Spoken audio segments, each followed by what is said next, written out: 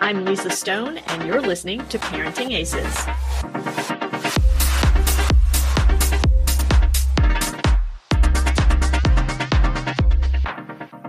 Welcome to Season 10 of the Parenting Aces podcast, part of the Tennis Channel Podcast Network. I'm your host, Lisa Stone, and we have another great episode for you this week. My guest is coming at us from across the proverbial pond, and I'll tell you more about him in just a sec. But before I do that, just a quick reminder, if you haven't become a premium member of Parenting Aces yet, we would love to have you join us.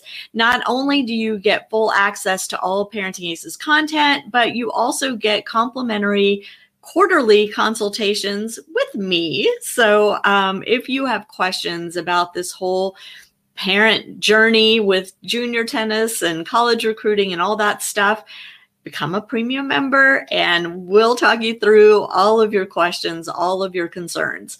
Also, our online shop is now active. We've got logoed merch. You can see the logo behind me, and that's on all of our new merchandise, and we'd love for you to go shop. Our premium members get free shipping in the continental US every day. So another perk of being a member of Parenting Aces. Now, let me tell you a little bit about this week's guest, Simon Wheatley. Simon has written a book and is on social media all the time promoting this notion of the sweet spot. What does that mean? It is where the parent-player-coach relationship intersect and finds that perfect organization between the three legs of the triangle that constitute a junior tennis player's kind of life in tennis, because we know not only does it take commitment from the player, but it also takes full-on commitment from the parent and the coach in order to help a junior player reach his or her full potential in the sport. And so we're going to be chatting with Simon about his work. He has a book out, which I will share the link later, and that will be on the show notes.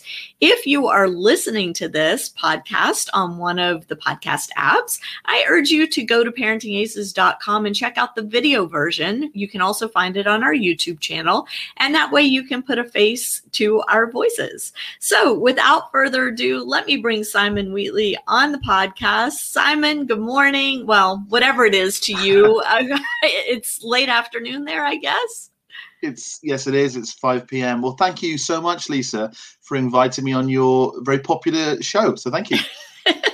Popular, I don't know, but thank you for that. So tell us exactly where you are today and what's the weather like and what's the COVID situation like where you are? Sure. Yeah. Well, I'm in Cheltenham, which is in the county of Gloucestershire in the UK. So it's kind of halfway between Oxford and Birmingham, about 2 hours west of London. The COVID situation is much better here in the UK. We did a lockdown January through to the end of March. Very strict lockdown. All schools were shut. No sport allowed to be played. So that's been a real impact on our juniors. And but we're in a much better place. Our death toll is really reducing fast, which is fantastic. Our vaccination program is going very well. So we're in a much healthier place. And of course, we're just slightly cautious about the summer variants when travel starts to occur again. But yeah, I'm working for the LTA in London, and I'm traveling around the UK and around the world doing a lot of work in coach education, with parent education and in player development. So I'm very lucky to work for the LTA for, I think it's 14 years now in various. So, but it's great to be here sharing some of my ideas around parent support and player development with you today. Absolutely. And for those listeners who aren't familiar with LTA, that's Lawn Tennis Association, and it's the UK's version of our USTA. So it's the governing body for tennis in the UK. So Simon, I'm going to ask you the question that I always ask guests the first time I have them on the pod, which is, how did you get started in tennis? Great question. Well, to be honest with you, I actually started playing tennis when I went to my secondary school. So when I was 11 years of age, in the summer between April and July.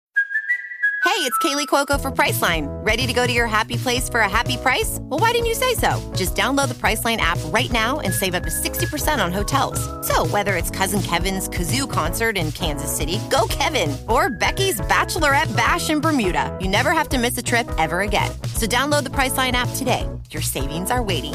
Go to your happy place for a happy price. Go to your happy price, Priceline. That's one of the sports with cricket that you have to play. So I really? I started really, really late. So and yes, it was athletics, cricket, and tennis in my schools. Different schools are different what sports they offer, and then you do a rotation each kind of half term on each of those sports. So I had a teacher at school that was fantastic, Phil Poulton and Ian Brett, two great teachers actually, that really made me fall in love with the sport. I then joined my local club. But I started very, very late, so I was not a player at all. My journey in tennis has been very, very different because I grew up in a very little market town in South Shropshire, which is a very rural, back end of nowhere place, beautiful old castle town. But there wasn't really much going on for young people. I was probably the only person in my town that really played tennis. I was that 14-year-old kid playing doubles with the 50-year-old men. I love it. Club, which doesn't really happen as much anymore in the UK. I'm not sure about the US, no. But it kind of died a little bit. And but I just fell in love with it. And I was socialized a lot at the club through the older members. So I was always old beyond my years. Then decided I need to get out of Ludlow. It's too small fry. Went to university to study sports development and psychology. Fell in love with that, but always knew I wanted to coach. In fact, when I was 15, I remember having to go on a work experience. I don't know if you do that in the US, but you have 2 weeks work experience where you get out of the school into your local community and you shadow people in the local newspaper or the garage if you want to be involved with cars. I actually stayed at the school to teach tennis to the other students in the other year groups. So all of the children in the 15-year age group. And I stayed because I loved coaching tennis. So it came to me very early, a passion for wanting to help others play tennis. Then I went to university, had an amazing time, met some great people who are my friends to this day, 20 years later. And then I left university and decided, well, what do I want to do? Do I want to go into teaching physical education? Do I want further education in lecturing or to do my master's or PhD? And that didn't interest me whatsoever. I wanted to coach. So I joined a very large tennis facility, the biggest one in the southwest of England. And I became the head of junior tennis and performance there, very young, 22, and then just coached some very good national players. And then I got offered a role to work with the Lawn Tennis Association and was kind of identified by them, as I said, at a very young age, and worked in their talent performance area. Then I worked in developing resources across performance and participation. And then more recently got the role as head of performance coach education manager for the LTA, which is essentially to look after the qualification pathway for our performance stream of coaches across British tennis. That's England, Wales, and Scotland. So yeah, it's a bit of a linear career. I've gone from job to job to job in areas that I love to do. So I've been incredibly lucky, but I'm not a past player, and I haven't coached top players. That's the other thing I would say. I've not coached Andy Murray and I've not coached Roger Federer. I don't have that story to tell. My job's always been winning through others. I've worked with dozens, hundreds, thousands of coaches now across the world, helping them to help their players to go on to be and work in the relationship with the parent in the triangle. So that's been Who was your biggest influence in terms of your coaching philosophy? Who helped you develop your style and your approach to coaching tennis? Well, I think, if we say there's the kind of who I am versus what I know, because what I've known, a lot of people have influenced what I know in tennis over the years. My own thinking and talking has helped me crystallize my thoughts on philosophies on tennis. But my exposure to, they say you become the sum of the 10 people you spend the most time with. And there is some truth in that. And I have spent a lot of time with Louis Caillet, who has been our doubles guru here at the LTA. We spent 15 years working together. Everything from workshops to writing to delivering qualifications. I've been lucky to have an apprenticeship from him that is second to none. And I've been influenced a lot by his thinking. I was a young man going through college, university, I was influenced a lot by several college lecturers that were incredibly intelligent. They used to think about thinking to another level, that really told me not just to run with the crowd, but to challenge what people are telling you. And that always stuck with me. So I've always been a nice, disagreeable person. If that's even a phrase, but I certainly I'm not argumentative, so to speak, per se, but I do like to say, well, maybe there's a different point of view here. Maybe there's another way of looking at the world in the situation. And that's why I've always gravitated towards parents, because a lot of coaches who don't have children are very quick to make judgments on parents' behavior. And we have to remember, parents, we're from the animal kingdom. And in the most of the animal world, mothers and fathers would kill to protect their cubs. Let's just remember that. They would kill to protect their cubs. So we see things pretty close to that sometimes with tennis parents. Yeah, I've seen it as well. And therefore that there's a deep instinctive drive to protect their cubs and to help them flourish and do whatever they can do to do that. And as coaches, I've always felt, of course, aligned with coaches because I am a coach, but I've always wanted to support coaches because they stay around forever. Parents will come and go because their children grow old and they're out of the system for a lot of them. But coaches are always there. But it's important to support coaches to be more sophisticated at dealing with difficult parents. But at the same time, it's to help parents be better versions of themselves in order to help their child flourish and to actually not relieve some of the stress and become more tolerant to the barriers that you're going to face in this pathway, because it's really difficult. If the performance pathway is the stream that you want to go down.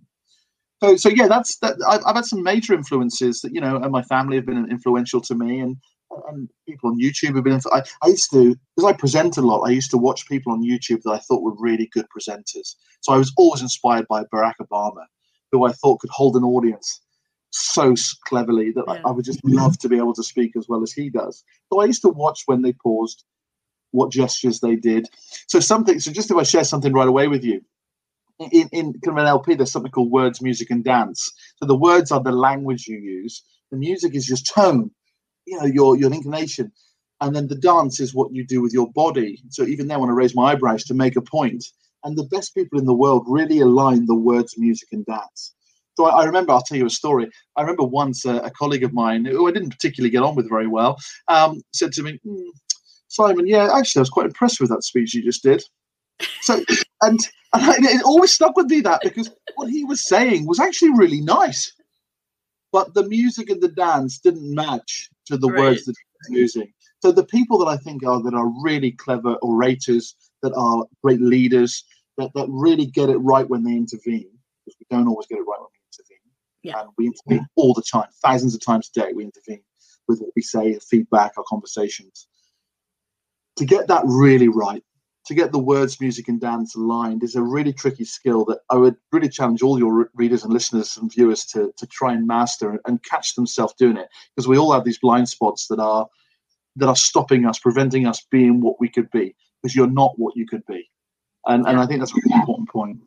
Well, and I think it's interesting that you bring that up, because as tennis parents, the challenge oftentimes is exactly what you're talking about. We may know the right words to say. We may be really good at saying the right words, but the music and the dance may be a complete disaster. And our kids read that very well. They become very good at, kind of setting aside the words and understanding that the body language and the tone of voice really have a greater impact than the words themselves. And in my opinion, it's the most challenging part of being a tennis parent, is mastering the body language and the tone of voice, not the words, because it's easy to memorize the correct words to use. Exactly. Yeah, you can learn the script, can't you? But to behave in a way that's congruent with what you're saying and thinking and feeling is very difficult. And you're right. And it's not just the parents' expressions on the side of the court. That is important. That really is important. But I remember a very good female player tell me once that what she remembers from her childhood experience God, this is why we have to be so careful as parents with what we do and say and think and feel, because Jesus, it can stay with people forever. Oof, yeah. And this female is an older person now. She said when she was 13, 14, 15, she remembers very vividly being in the car with the mum driving home. And, I knew you were going to say this. I knew you were going to talk about it. Is. And she used to say to me something quite, I said, well, what did she used to say to you? She said, no, Simon, didn't say anything. Silence the whole way home. And I thought, wow, that's a pretty difficult thing to deal with if you're a teenager and going through adolescence, when you're not knowing actually what your parents thinking of it. No expression, no words, no dance. So, oh my God, you can imagine the paranoia through that young girl's mind, thinking, does my parent hate me? Have I let them down? The money they've spent, and it catastrophizes to things that we can't even begin to imagine has a long-lasting impact in a negative way. With a child, like, I'm not saying it's easy, because I'm a parent and to a very young child, and I probably will make many errors that we've all made, but I'm really trying to catch myself on that cliff edge before I make it, in order to pull myself back and essentially what I really believe the role of the coach and the parent is to improve the tennis experience for their athletes, the child. They have a responsibility for the talent development. The coach has the responsibility to make the talent develop to its maximum. But the parent has a wider responsibility, often 22 hours a day, the coach, the parent, to develop them as a whole person, not just a tennis player, to help them have a well-being, not just well tennis being. So to really have a broader outlook on them as a whole person. And I don't know if that sometimes is lost with really excitable parents that see Wimbledon as the goal. And again, it's not easy. And I know that these are things that probably people will be nodding to, going, yeah, that's not me. It's like, well, maybe it's not you, but be careful, because you can quickly become that person. It's toxic and it's very seductive. And if you start to get some momentum of success, you can easily fall into that difficult navigable road, and then the relationship can really fracture. And so we talk in the book, and yeah, shameless plug, but it's let's put the link up since you're gonna show it. Yep. Perfect. One of the things we talk about in the book is something that Dr. David Emerald talks about, which is it's called the empowerment dynamic, where like you said, when the coach, player, and parent, and you've probably all had it, have a great relationship. It's open, it's honest, it's clear, it's respectful. That's a real sweet spot. That's the magic of three. The magic of three. But there's a black magic to it. And the black magic, the dark magic to it is when there is something called a drama triangle. So when something plays out where someone is the persecutor, someone is the victim, and then the third person has to become the rescuer. So you see it all the time. I'll give you an example. It's quite an odd example, but it's a really powerful one. Let's go to the child is berating the parent at the side of the fence. I've seen that before at many tournaments, where the child is blaming the mum and dad for losing, throwing a racket. Why are you even watching, mum? Well, you don't understand. You never played the game. So what happens then is the parent, very difficult, because their child is playing the game. So how can they intervene and deal with that? So what happens is the coach has to be the rescuer and say to the parent, look, don't worry, mum, emotions are high, the stakes are high here, that you are unfortunately the sponge to absorb that up right now. Take it and we'll talk to them afterwards, but don't take it personally. Push back, pull back, be more resilient, etc. So that's a great example of a drama triangle playing out in reality. And that's the opposite to what I'm saying, which is we need the sweet spot of respect, of openness, of discussion, of co-creation. And what I say is that everyone is the coach. And that's a really important narrative. It's a bit different to what some people see parent involvement. So a lot of coaches say, no, I'm the coach, you're the parent. That's your role, that's my role. It's a line in the sand and we never cross. And I don't believe that's true at all. I believe that many times the parent is the coach. And I believe many times the child is the coach, especially in our sport where you have to coach yourself. So if you have that narrative, which is very different, that at some stage everyone's coaching themselves and coaching each other. So sometimes the parent is saying, hey, look, coach, he played at the weekend and his backhand he really struggled to play his backhand in the court. I think you need to work on that today, because he's got another tournament the weekend and he's going to really struggle to win points. He's going to lose far too many points if you don't work on the backhand. And sometimes a coach could be disappointed that the parent would even suggest such a thing. But the parent is actually the most recent interpreter of the child's current level of success, and therefore is the best person to advise the coach what to do. because they're current. Right. And that's why I say, like, it's not always, and it's not all the time, and it's not on every level. But sometimes the parent is coaching the coach, and sometimes the coach is coaching the parent, and sometimes the player is coaching the parent. It happens all the time in the car on the way home. They're playing, oh, Mum, I want to play that lefty today. I was so much better. I stood a bit further than the tram line. I hit more cross court than I would go down the line. And the parents like, wow, my child is talking tennis to another level of intelligence than I ever thought about. So if everyone's coaching everyone, that's a real empowerment dynamic. But when coach is always king and parents left at the sideline, and when the player is just a sponge to be talked at, an empty vessel to be filled, I think that's a really dangerous drama triangle waiting to play out. And it happens a lot on the court when you see an aggressor. In the 80s and 90s, when I thought most performance coaches felt that if they needed to be a good coach, they needed to shout at the kid, work harder, you don't want it enough, come on, show me your knuckles bleed. It was that kind of adolescent kind of pit bull, Sergeant Major type coach. And of course, what we realize is that's absolute rubbish now. And there's so many ways to make people motivated and to unleash their full potential without being essentially a sergeant major bully. And but in coaching, you can sometimes see it when an aggressive coach or an alpha male perhaps is very demanding of the child, and the child starts to lose their confidence and starts to feel like they're a punchback to the coach's, constant berating of their behavior or their attempts. And then the parent has to rescue the child. Oh, don't worry, it's a coach. He's just trying to challenge you, just trying to push you. But again, it's another drama triangle that we're really trying to avoid and bring out into the open in order to keep regenerating the relationship forward. Well, you keep talking about, bringing things forward and the relationships between the three parties.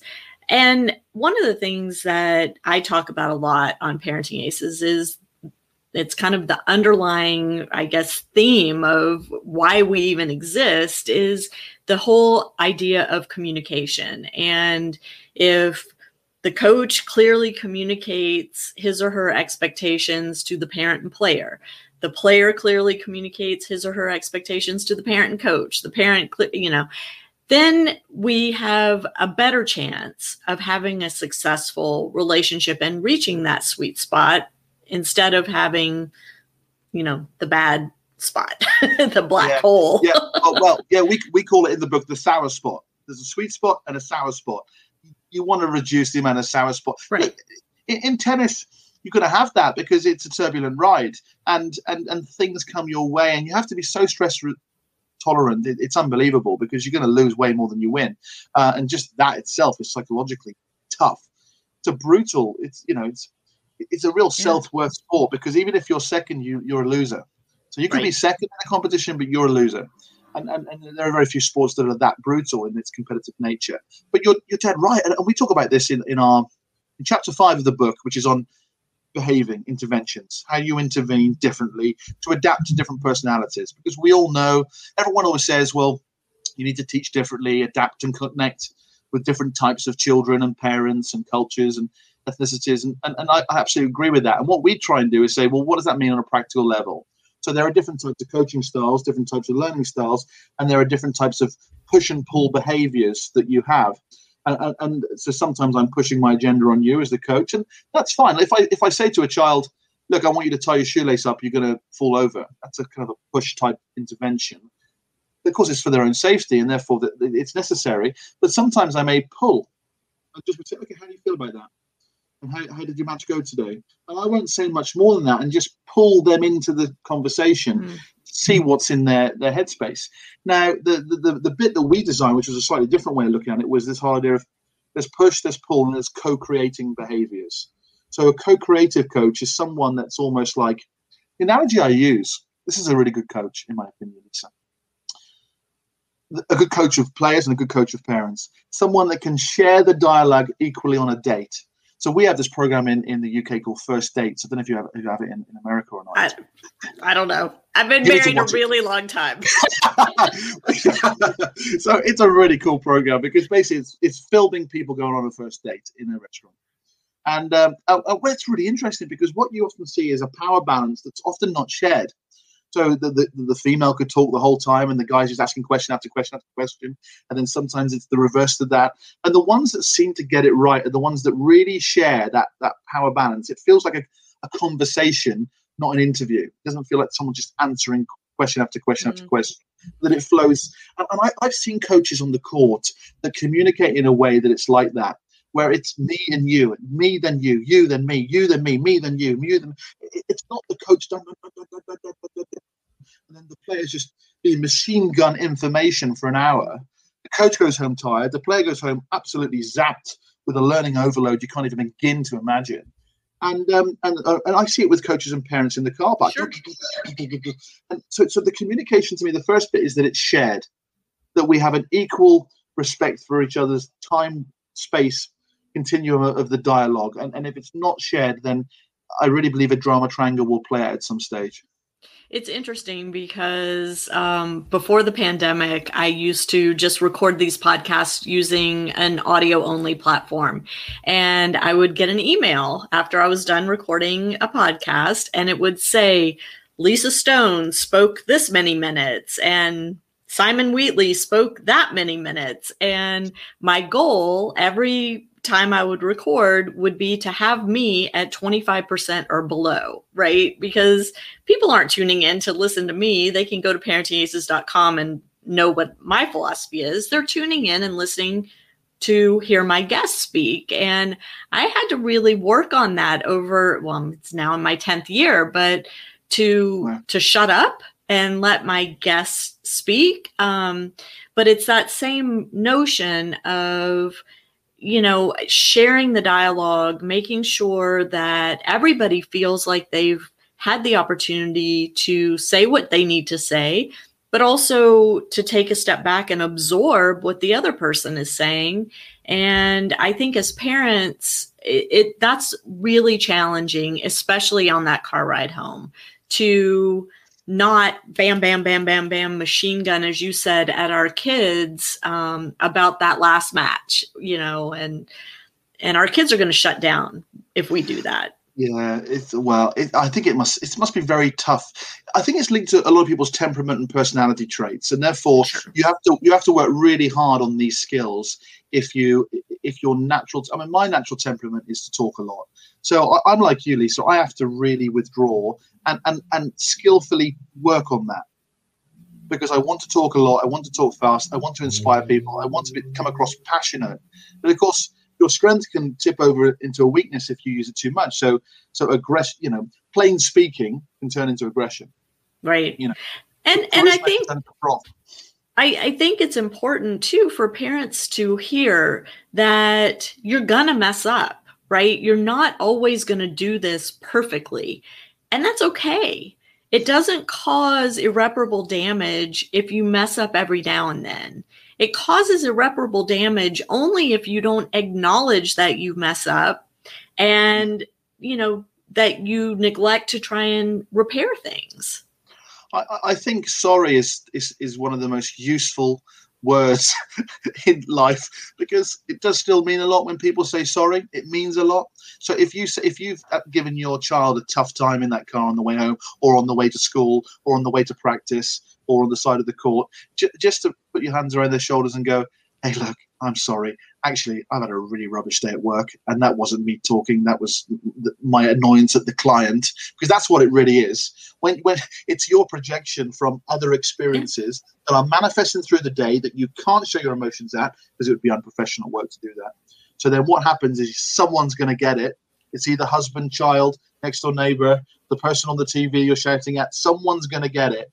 And it's just a shame that if one person becomes the victim all the time and you don't recognize it, it's like at some stage recognize it and withdraw and just say, so, you know what, I was tough on you and I didn't mean to be, and I'm really sorry, and I'll try not to do that again.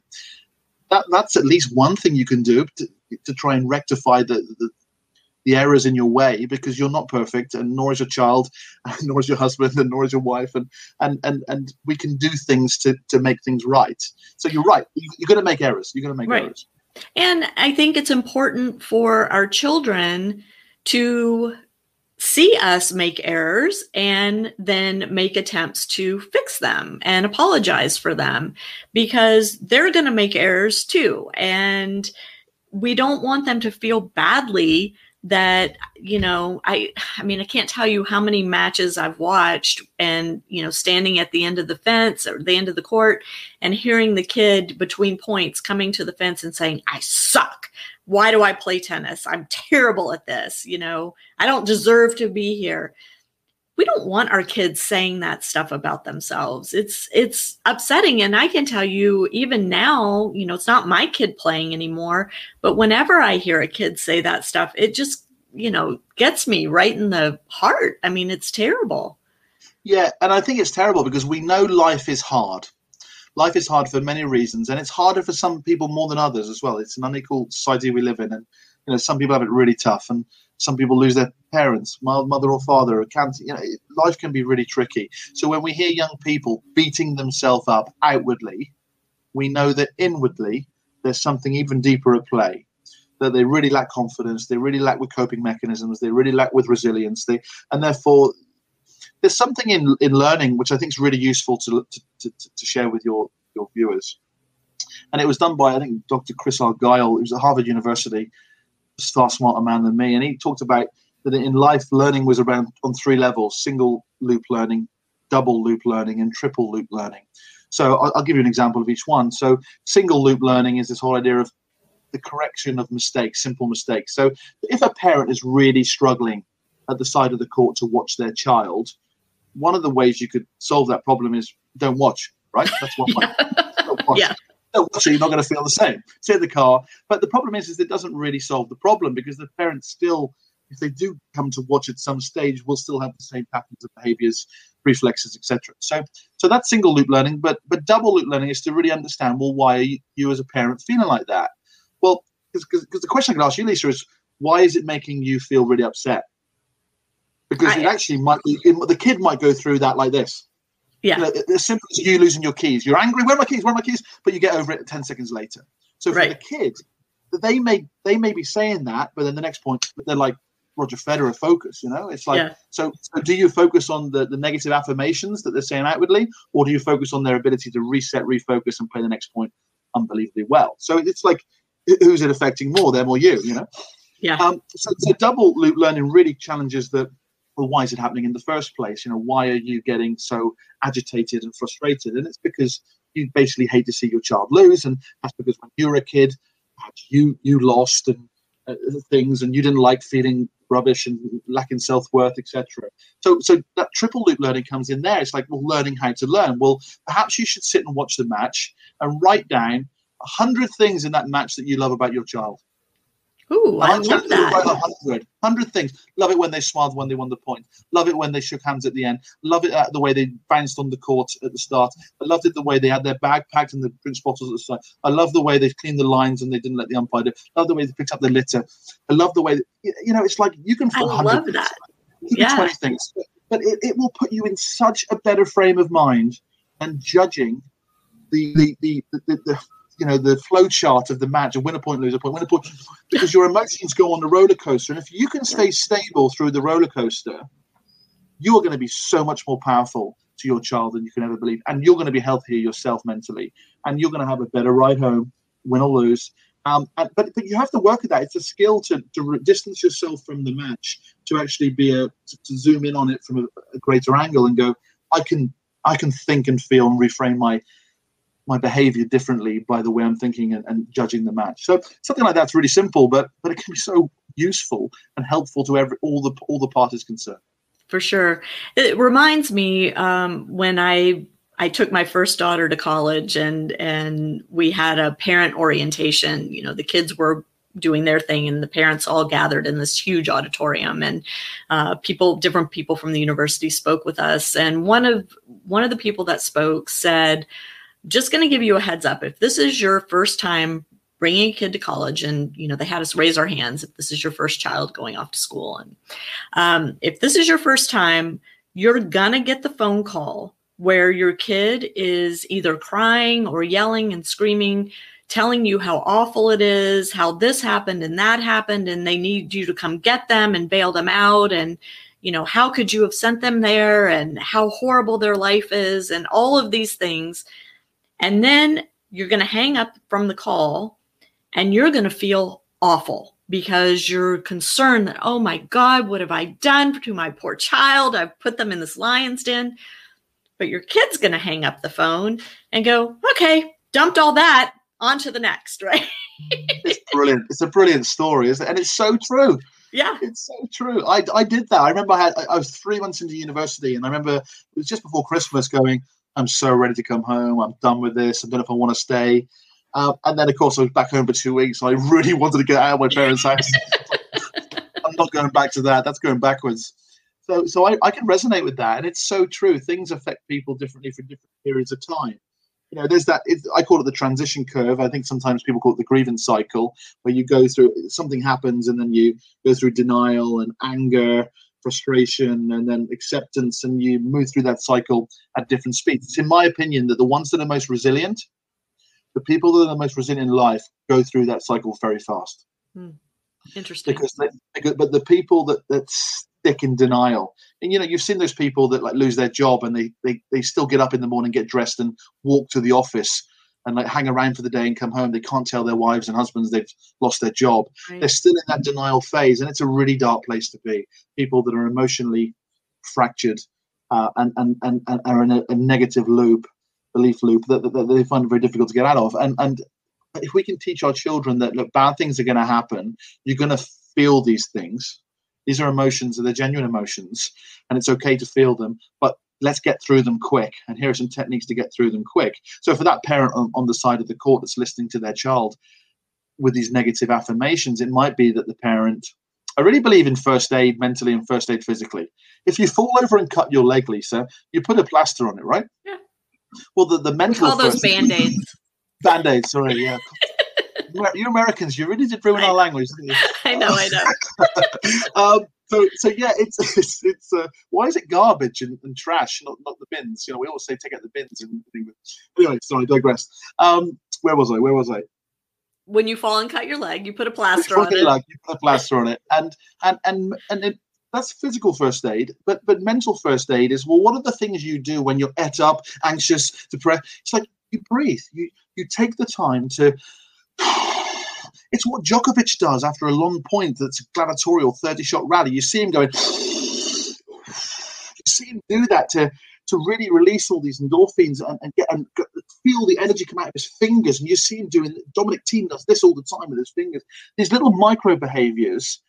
Which I don't say that they should become the rituals of everyone, but they are useful behavioral patterns that help people to deal with the stressfulness of our sport. And I don't see the problem is the children can do it. The children can be et up and then hit a backhand and get rid of it all, release, reset, go for it again. Some people don't. Some people stay in this negative affirmation cycle because they don't move through the transition curve fast enough. They still are in denial. They're still in anger about the point from 5 minutes ago. So they got to get through that transition curve fast. And I've got lots of examples of this in the book. But with parents, it's not so easy because they have to sit there and be measured and calm and not give off anything and not be too over aroused, not be too under aroused. So to get that peak performance state as not just the player but as the parent as well is something you have to work at. And why not work at it? Because you're going to be more effective as a parent. So sure. all these techniques, I think, are really good to explore, from both the player and the parent. Yeah, I'm a huge proponent of yoga. I'm a huge proponent of breath work. I'm a huge proponent of meditation, not just for the players, but for the parents too, because unfortunately, you can't buy a cocktail at a junior tennis tournament to calm yourself. And when your kid's in a particularly stressful match, you have to find natural ways to calm yourself down. Though we all know those parents who bring in the coffee mugs filled with their white wine or... I won't tell. But you're right. But I remember once a coach said to me, and it stuck with me this forever, that breathing is the antidote to choking. And I thought, well, what a brilliant phrase that is, because it's so true. If you're choking, and essentially when you're stressed as a parent of the tournament because things are not going the way that you think they should be, or that your child thinks they should be, then the first thing to do is just to breathe and to really feel yourself not choking and not losing it. Is to try and stay measured, stay calm, stay present. It's not about you, it's about them. And those things we all know are correct, but in the moment they're not so easy to actually achieve. And therefore, if you can just say, right, 4, 5, 6 deep breaths a minute. And for yoga people, they must be laughing at me going, yeah, we do that all the time. It's like, yeah, but do you do it in the right setting? Right. Yes, you do it with your little mat when you roll out at 6 a.m. and exactly. your egg white omelette. That's great. Well done for breakfast. But unfortunately, are you doing it at 4 p.m. in the afternoon when your son's it's 1-all and it's 5-all and they've just lost their serve? Are you doing it then? Because that's when you need it. You don't need it at 6 a.m. You've learned that one. That ship sailed. It's here when you need it. You can't do it in this context. In that context, it's easy. There's no pressure. There's no parents. There's no USTA national coach watching your child to see if they're going to get picked to the regionals. Right. That's when it needs to be good. And often it's not so easy in those situations. That's exactly right. And I think, there's a reason that, you call your yoga practice a practice. You're practicing on your mat to be able to take those skills into your real life and put them to work when you need them. Like that example that Simon just gave, 5-all in the third, your kid just lost a serve and, the match is on the line now. It's a huge challenge and nobody said this was easy. And I think, Simon, having you out there educating coaches and educating parents and players as well about the fact that it's not easy. There's no shortcut for any of us, whether we're the player, the parent, or the coach. We all have to put in the work in order to make this a successful relationship and a successful journey. Yeah, and well, it's what a great way to segue into that, because I want to share a little story with you, because everyone talks about the car journey home as this kind of evil route to death for everyone, and it can be. Had lots of those. It can be really depressing for all parties concerned, and even if you win, it can be depressing for some reason. That's the thing that's interesting about tennis. But at the same time, I want to share a story with a friend of mine, Simon Pender. I know he won't mind me telling you this. He was a good player. He got to about 550 in the world ATP, so he was a really good player. And then injuries got in his way, so he didn't pursue it full time. His father was a great guy, very, very calm. His temperament was very placid, jokey Cornishman. And in Cornwall, they're fishermen people. They're really cool guys. And he always says to me, the bit I miss the most is the travel with my son in the car. He said every other parent in the teenage years was watching their children going off to cinema or to nightclubs or drinking on the streets. Not me. I got to spend extra time with my child. I got to travel. And in Cornwall, if you're in Cornwall, look on the map of England. You're right down the bottom of the country. You've got to drive 3 hours just to get out of one county, which in America is probably not a long way, but it's a long way in England. So he would have to travel all up and down the country every weekend to play tournaments because his son was good. And he says the bits that I really missed when Simon left to go to the National Academy was me and him in the car, listening to songs, putting the cassette tape in, singing along to songs, chatting about life. He didn't know anything about tennis, didn't want to talk about tennis really. And they had such a powerful, close relationship. And that's just an example of, how good would that be if every parent would have You're that making me choke up. You're totally making me choke up, because still to this day, my son's 24 now. I'll be driving in my car. A song will come on my shuffle on my phone, and it'll be a song that, we used to play ad nauseum on our drives to and from tournaments and, talk about, or, my son was very into rap music when in his teen years, and certain artists will come up on my shuffle that, I haven't heard since those years. And all of a sudden it'll pop up and I'm like, oh my God. And I'll text him, I'll like quickly at a stoplight, I'll screenshot the song playing on my phone.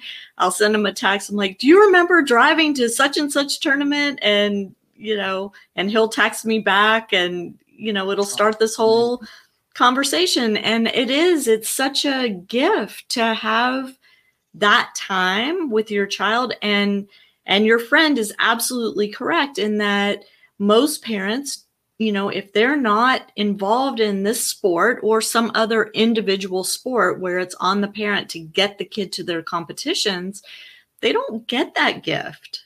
Yeah. And I think it's often framed really badly because we like the negative stories more. They're more emotive, the negative, the tough car journey home and the crying and the tears and not speaking to each other and the parents shouting. Those stories make for good reading. But the reality is I really believe that most parents with their children have great journeys to the events and great journeys in the way home because most parents do like their children and they don't want to stay angry at them for very long. So and most children want to get to know their parents at some stage. And that's a really nice moment when that happens, when kids start asking you, well, how did you meet Dad, Mum? And where did you go to that college? Where were you from? What did your mum do? That's a really great. The conversations that happen in the adolescent years through going to tournaments don't happen around the dinner table. I don't really know why. I haven't worked that through enough, but they're different conversations. Because you're not eye to eye, face to face in the car. There is this either true barrier if your kid's in the back seat, or this invisible barrier because the driver is looking straight ahead and the child oftentimes is looking straight ahead. And It's easier to have those conversations when you're not eye to eye. Yeah, you know what? I haven't even thought about that, but you're dead right. Just looking forwards, talking, listening to each other, but not having to feel the reaction so much. It's like having a phone call as opposed to a face-to-face conversation. It's easier to talk about difficult topics in a phone call, and now in a text message, even easier. Yeah. WhatsApp. yeah. But no, it's so true, isn't it?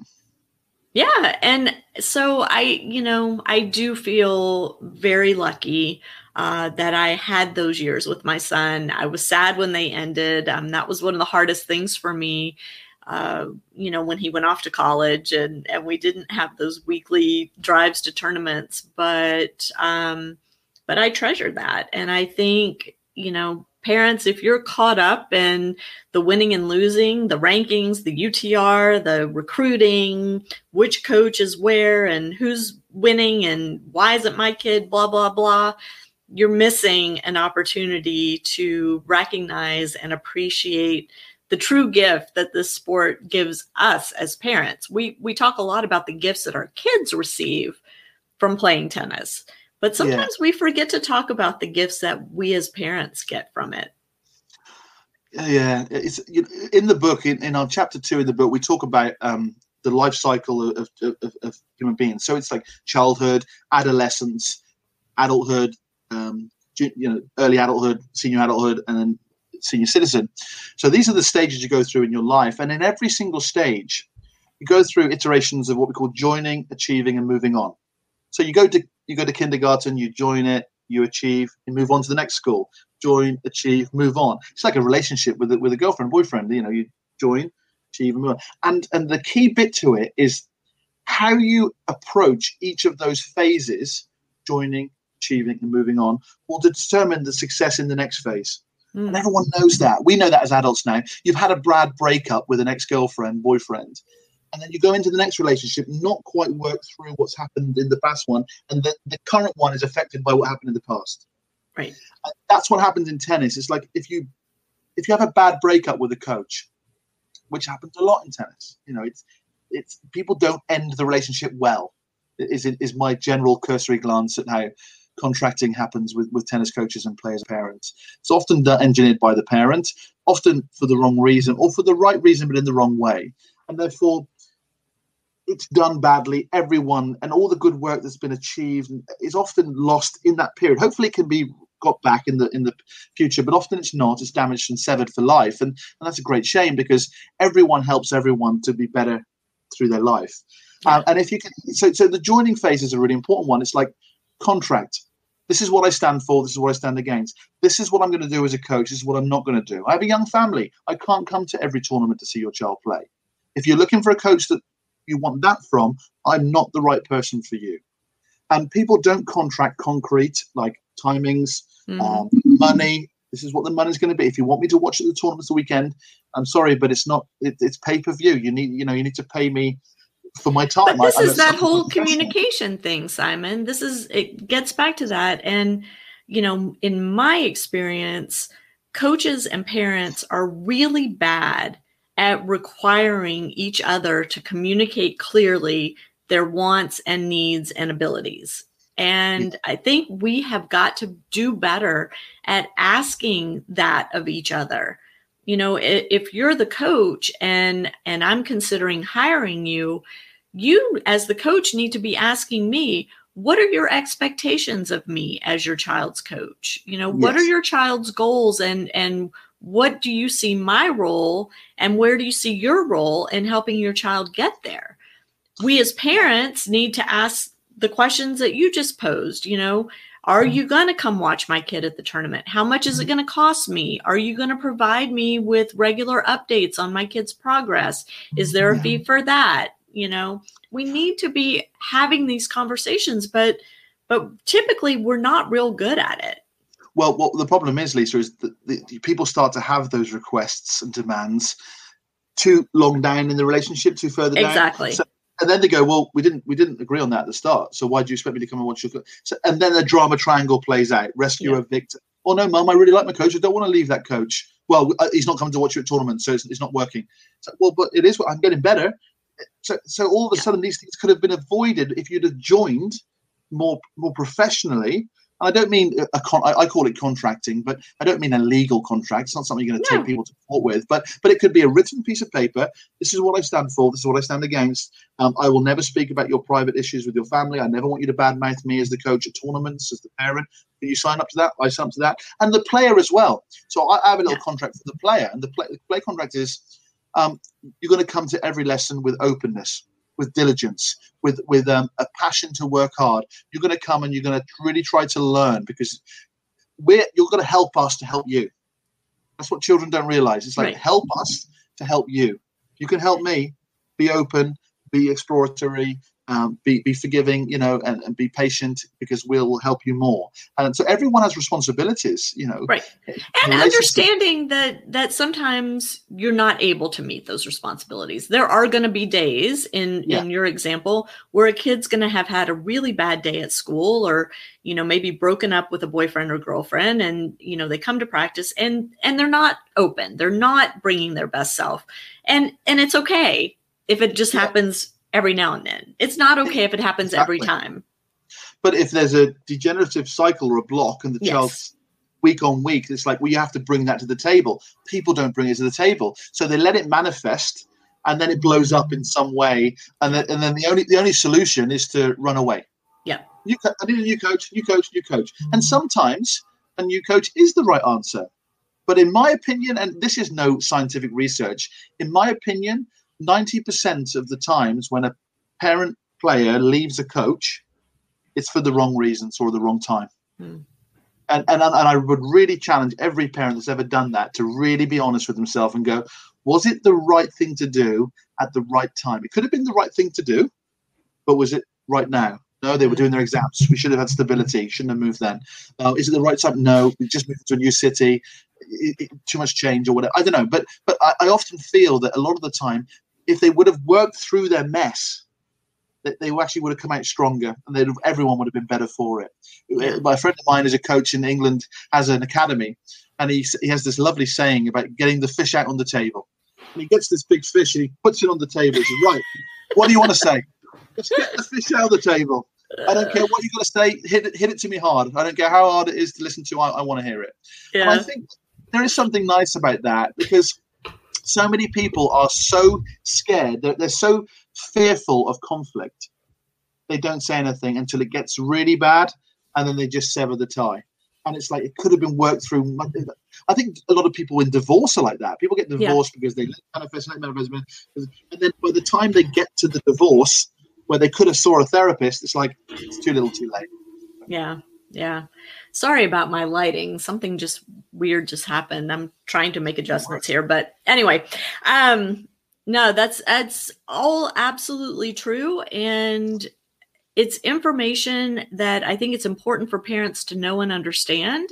And it's information that it's important for coaches to know and understand. And you're in the coaching education arena, and I love that you're sharing that message with coaches. And I'm hopeful that they're taking it to heart, because I think it will make them better coaches, which will in turn help us to be better tennis parents and help our kids become better tennis players, but also better human beings, right? Learning these communication skills and for kids to be able to be a witness to adults communicating clearly and effectively and efficiently only helps them, become good communicators as they grow up, and will serve them well throughout their lives. So I think it's a crucial skill.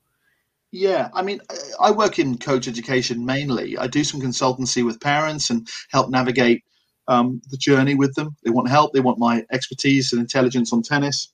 Mm-hmm. And I do that privately, and I'm very happy to reach out to people if they want my services. But with coaches, it is really about making them better human beings, because if they're better human beings, then they're actually going to be better coaches, and then they're going to be better working with parents. And so I've always believed the best way to get your players better is to get yourself better. So mum and dad, the best way to get your child better in life is to make yourself better. Read more, speak more, write more, speak to other people, diversify your skill set, just get better. You're not as good as you think you could be, and therefore just keep working at yourself. And I really believe that will rub off. And you throw a pebble in the pond, and you've got no idea how those ripples really reach out to your neighborhood, to your community, to the schools, to your work colleagues. It can go on and leave a generation of meaningful work and a real tangible legacy. We have a whole chapter in the book on how you can leave a legacy that's beyond the sport in what you do. And of course, using tennis as the vehicle, as the driver, but it's so much more than that. Sure. Even like even sharing lifts with other parents and families, what that can bring, and the community. And you have no idea on how much the sovereignty of the individual has an impact on the community. Yeah, absolutely. Well, Simon Wheatley, it has been a sheer pleasure speaking with you and learning from you today, trying to make myself better. So I appreciate you sharing your knowledge. And for those that are interested in reaching out to you, what's the best way for them to do that? Yeah, so on the website that you sent in the link, that's where they can buy the book. We can ship all over the world. I think it's a nice one more time. Oh, thank you. It's a book of 7 essays. So you can read each chapter as an essay. You can read every chapter as an essay and on its own, or you can read it as a whole entire book. So it is linked, but there's no need to read the whole thing. In saying that, it's only 240 pages. You could read it in a weekend. It's not an overwhelming book. There's a lot of references and from good players and from parents of players. Lynette Federer, Felix Alissam's father, Ash Barty's father. There's a lot of great messaging from players. Katie Swan, who I helped work with when she was a young girl. She's in our Fed Cup team, top 200 in the world. So she was someone that I worked with from a very young age, and her coach in the Triangle, really as a consultant. And she gives a lovely message about how she works with her coach, Julian Pico, French coach, and talked about how Julian, whose partner sadly passed away, and was still coaching Katie on the tour, and had to manage the difficulties of the coach's life, which we never. So many people have got so many things going on in their life. We have no idea the impact it has on their work. Yeah. I mean, there's some really dark things going on in the world to people. And right now with COVID and the global pandemic, people are in a really difficult state. So being patient and empathetic is a really important thing to be aware of as a parent and a player. Sure. But if you want to reach out to me privately, if I can help you in any way as coaches or parents, it's easy. SimonWheatleyTennis@iCloud.com. SimonWheatleyTennis@iCloud.com. I'm really happy to Wait, at what.com? At iCloud.com. iCloud.com. Okay, I'm just going to put that up on the screen too. It's your accent. Sometimes I miss words. Sorry. Or my accent. No, it's mine. It's mine. So here's Simon's email address. It's on the screen now. It will also be in the show notes. So make sure you check that out, and you can reach out to him with any questions or concerns. And I will tell you from experience, Simon is very responsive on social media as well. So be sure to follow him on Twitter, and it's at The Sweet Spot, right? On Twitter? Yeah, you've got Facebook is better. If you want to add me on Facebook, Simon Wheatley, I'm always posting things on there that may be of interest to you. My partner does the Twitter, and I've forgotten the handle on that. I apologize. You'll probably find it, The Sweet Spot. With the picture of the book, you'll see it somewhere there. I'm putting these in also up. So here we go. Here is his Twitter at The Sweet Spot. And then on Facebook, Simon Wheatley. You'll be able to find him. And again, he has been incredibly responsive to me on both those platforms and via email as well. So if you have questions, I urge you to reach out. Again, Simon, it's been a pleasure to speak with you and learn from you today. I really appreciate it. And I hope you'll come back again. I'm sure have lots more we can talk about. Lisa, thank you so much for inviting me. Thank you for what you're doing with this platform. It's so needed. It's so needed. People, everyone in the world that's involved in tennis to any level that has children playing, and parents will be going through turbulent times at times, they should sign up to this platform because it's going to be a great addition to helping them through it. So well done. And I'll be sure to promote it amongst my my work colleagues and network of people as well. So thank you. And yeah, invite me anytime you want. I love talking about tennis. So please do. Awesome. Yeah, well, we'll have you back for sure. To my audience, thank you so much for tuning in, and we'll catch you next time on Parenting Aces.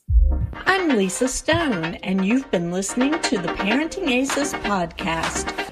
For tennis parents, by a tennis parent. If you like what you've heard, please subscribe to us and write a review on iTunes.